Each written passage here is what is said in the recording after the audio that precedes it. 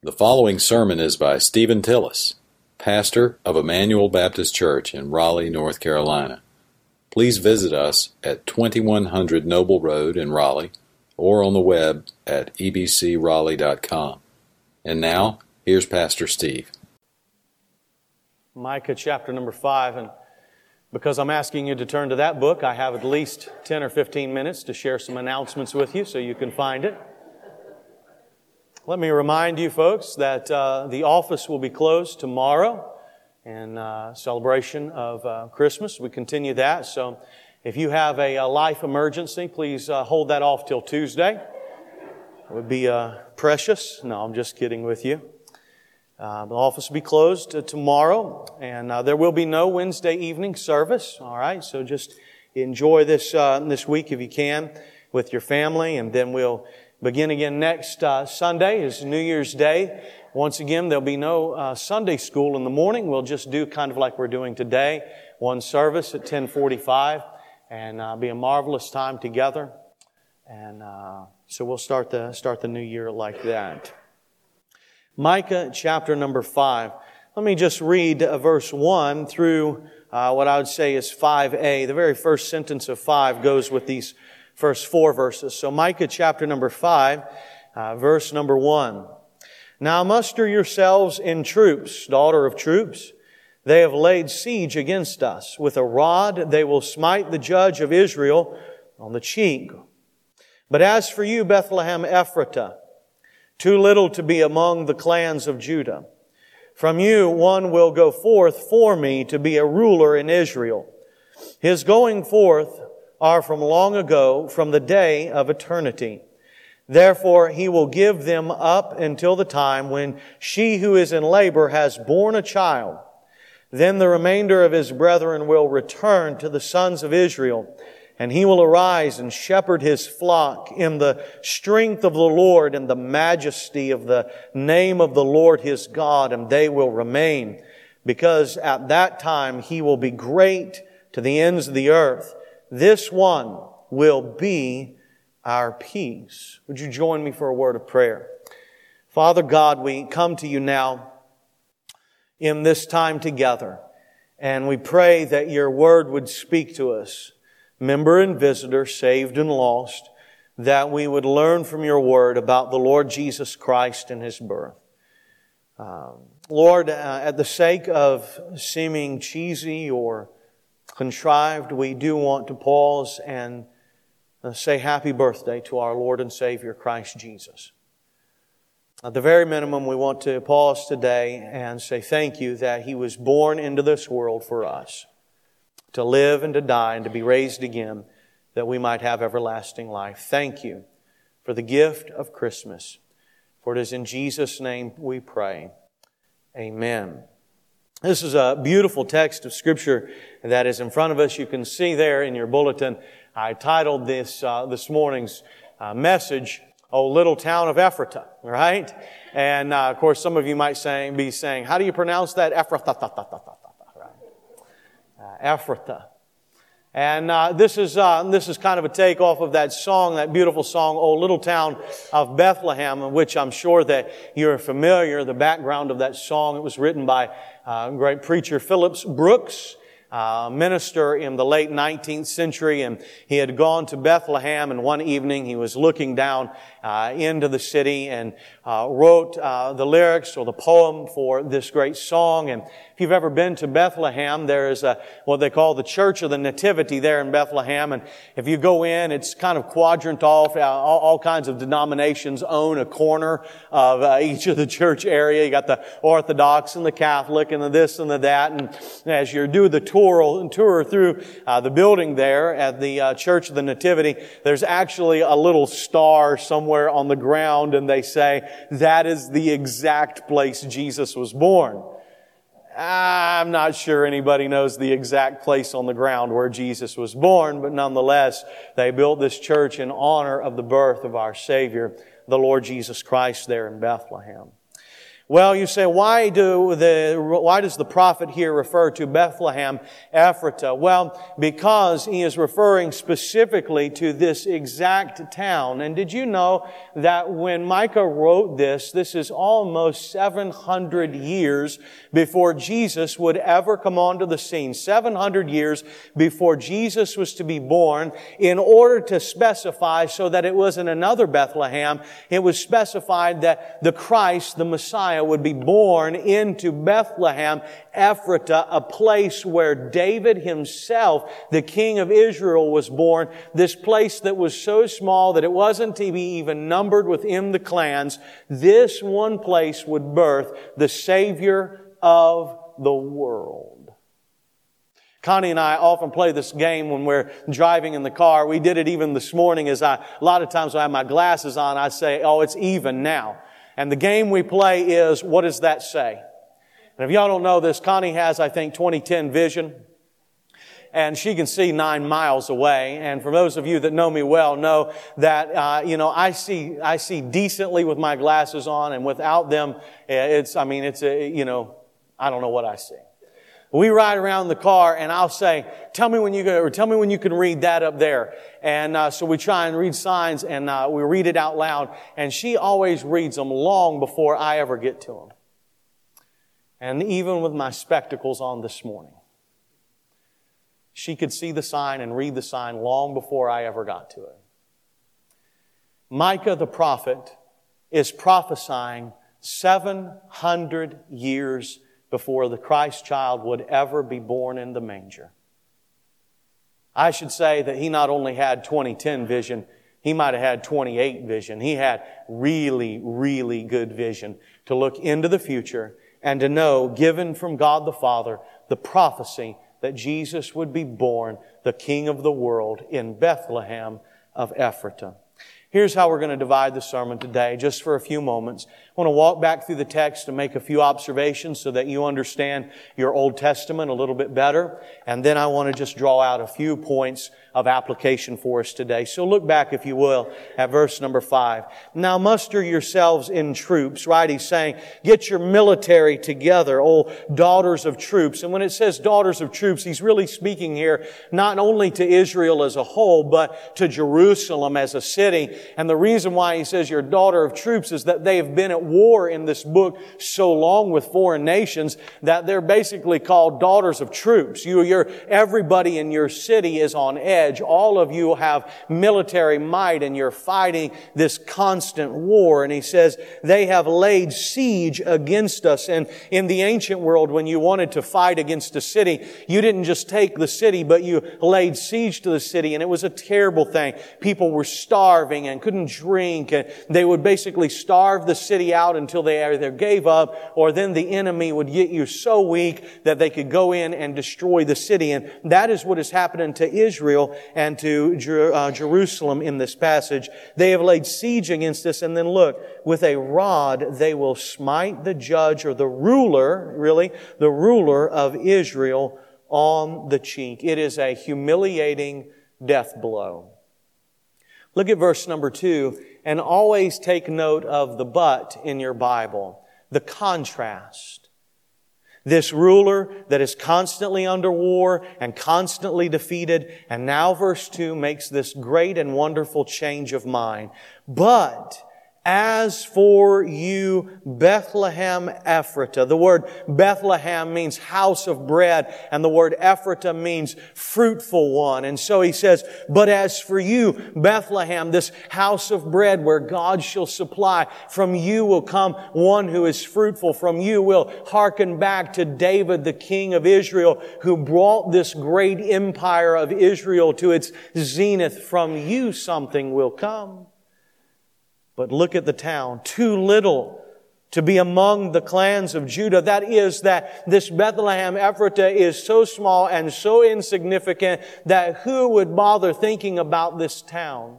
And I said earlier this week in a devotional moment to think this, that God sent His Son into the world to be born in Bethlehem, a no-name city in the middle of nowhere. He could have been born in Jerusalem. He could have been born in Rome. He could have been born in a place of prominence and ruled the whole world. But God pressed His glory down into the small, little, insignificant city of Bethlehem so that all the world could be drawn in closer to Jesus Christ. Amen? Look what it says here. From you one, and that's probably capitalized in your Bible, from you this one will go forth for me to be ruler. You see, this one will be the ruler. In verse 1 of chapter 5, there's a ruler of Israel that is smitten upon the cheek and destroyed. But in this one, he will be a ruler of Israel. And notice here, his going forth are from long ago. In fact, how do we describe long ago? That is from the days of eternity. So there ought to be something going off in your theological mind today that says this ruler that will be born in Bethlehem Ephratah, not only will he be the ruler of Israel, but he was born so long ago that he was from eternity past. Interesting. We'll get to that in a minute. Verse 3. Therefore, he will give them up until the time when she who is in labor has borne a child. And just who do you think that she is talking about? Well, in the direct context of Micah, it's probably talking about Jerusalem or Israel as a whole, often referred to in the female sense, that Israel will bring about, then come to the culmination of the birth to the Messiah in time. But I would say in prophecy, in those long vision spectacles, this is a direct reference to the Virgin Mary who would conceive the Christ child and bring Him into the world.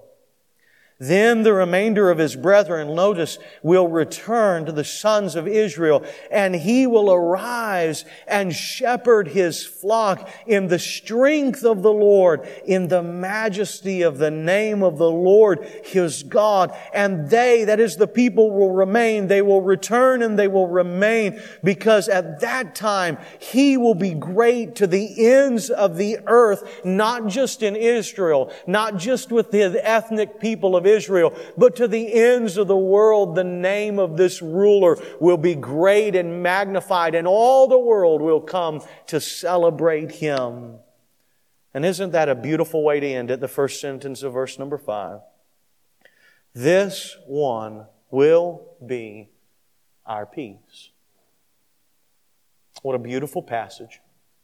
Brothers and sisters, if we were to go to Matthew chapter number 2, you would understand today that when the Lord Jesus Christ was born, in the telling of the narrative of the birth of Christ, this exact passage is related to Jesus Christ.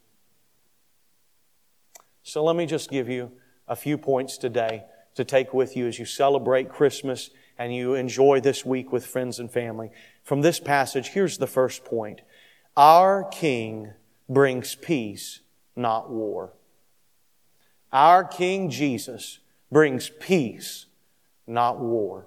You see, verse number 1 and verse number 5 are a direct contrast, and they kind of bookend or parenthesis this whole passage. You see what happens in verse 1? Now muster yourselves, you troops, these warriors, you daughter of troops. You have so much war going on in your land that I'm going to call you the daughter of war. And they have laid siege against you, and with a rod they will smite the judge of, or the ruler of Israel. And can I say that even in the days in which we live, the world is filled with war. Nations rise against nations, people against people, families against families, individual against individual. There is war and strife and angst and resentment and all of these things going on in all the world. And it's not in just today's society. All the way back in the days of the prophets, there were always people at war. But look at verse number 5, the first part. This one will be our peace. The only peace that the world will ever know is when they come to faith and trust in Jesus Christ. If we want nations to stop fighting, if we want cultures to stop fighting, if we want families to stop fighting, then we have to center our lives around the one who brings peace. Earlier this week, as I was thinking through that passage, I thought, Lord, I'm going to speak to these people about the fact that you bring peace. And when we turn on the news this week, they'll be thinking, where is the God of peace? For the world is at war. And I was trying to think of the best way that I can help you look to the future and the coming again of Jesus, when one day He will reign and establish physical peace among all the nations and kingdoms of the world. And do you know where He took me to? The Bible says this in the book of Colossians, that He has made peace by the blood of His cross. And Romans chapter 5 and verse number 1, we have been justified by faith and been given peace with God. The testimony and the down payment and the surety and the promise that one day God will establish peace in all of the nations of the world is that God has made it possible for you to have peace in your own soul between God and yourself. The sin strife that is inside of all of us, the emptiness and the loneliness and the wickedness that pours over our souls daily can be made right and whole between the God of heaven and our lowly lives through the blood of Jesus Christ. Oh, dear friend, if Jesus Christ is the kind of ruler that can go to a rugged cross and die for your sins and bring peace to your soul, then you should have no doubt that one day He will bring grace and peace to all the nations. Amen? Let me make a second point for you today. Our King Jesus is both human and divine. Look with me, if you would, at verse number 2 again. But as for you, Bethlehem Ephratah, too little to be among the clans of Judah, from you, that is, from this city, someone will be birthed. From you, one will go forth for me to be ruler in Israel. So there will be one. And in the next verse, verse 3, it says that there will be this lady who gives birth to a child. So it is a human birth in Bethlehem. The Lord Jesus really was born flesh and blood into the world 2,000 years ago in Bethlehem Ephratah, a human birth brought into the world. But notice, not only human but divine, look at it. His going forth are from long ago, yea, from the days of eternity. Can I just give a time out and give just a little lesson for about 2 minutes? Please don't ever neglect or lay to the side the importance of believing people to esteem and hold high the doctrine of the incarnation and the virgin birth of Jesus Christ. The virgin birth is the keynote and the capstone and the anchor by which we understand God coming into the world with us. You can stop me at another time and I'll tell you about some big theological and philosophical terms. But let me just explain to you this. There are some people in the world that believe that there are a whole bunch of mythological gods that live in another universe and we live all by ourselves here, and they laugh at our insignificance and how far beyond us they are. There are other worldviews from the East that say, no. It's not that there are these deities far in another planet or another world, but no, God is everything. God is the grass, and God is the bushes, and God is the air, and God is in everything. And do you know all of that fails? For if we have a God that is so far beyond us that He doesn't know us, there is no love, no forgiveness, no grace. And if God is in everything, then guess who is God? You yourself are God. And how well are you doing at that today? There is a third worldview of a transcendent God who is imminently close to us, who both exists over and beyond us and has come to be with us. There are 3 great truths in the Bible where the God of eternity brings Himself to be with humanity. You find it in the book of Genesis in creation. God creates the world. And that is the divine and humanity, or the divine and the earth coming together. You say, how do we know the imprint of God upon creation? Romans chapter 1 and verse number 20 says that from the things that we can see visibly, we can know the invisible. That is the eternal Godhead and glory of God. There is another, and that is what you hold in your lap. The very written Word of God is both divine and human. It is breathed out by God. It is inspired and infallible and inerrant, and yet it was written by the hand of men. It is God and man coming together to bring us the perfect Word of God. And there is a third, and most importantly, the virgin birth and the incarnation of God with us, where He sends His Son into the world to be both God and man in one person, to die on the cross and be raised again, that we might have eternal life. Number 3, and maybe for all of our believers here today, I hope you'll find encouragement in this. Our King Jesus rules like a shepherd. Look back, if you will, at verse number 4. And He will arise and shepherd His flock. How does He shepherd? In the strength of the Lord. In the majesty of the name of the Lord is God. And His name will be great at that time. Oh, brothers and sisters, as you read through the Bible, there is this unique and wonderful experience of a shepherd king. And from the very book of Genesis, in fact, if you read the end of the book of Genesis, you find that Joseph is down in Babylon or Egypt, and he has risen to these high ranks, and he says to his boss, "Can I bring my family down that they may live and not die?"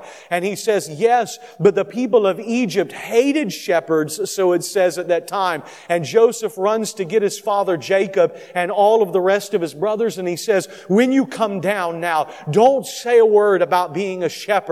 And the Bible says that when Jacob stood before the king, he leaned upon his staff as a shepherd and blessed the king of Egypt. Our God and our Christ is not just a dictatorial king. He is a loving and gracious and kind shepherd king.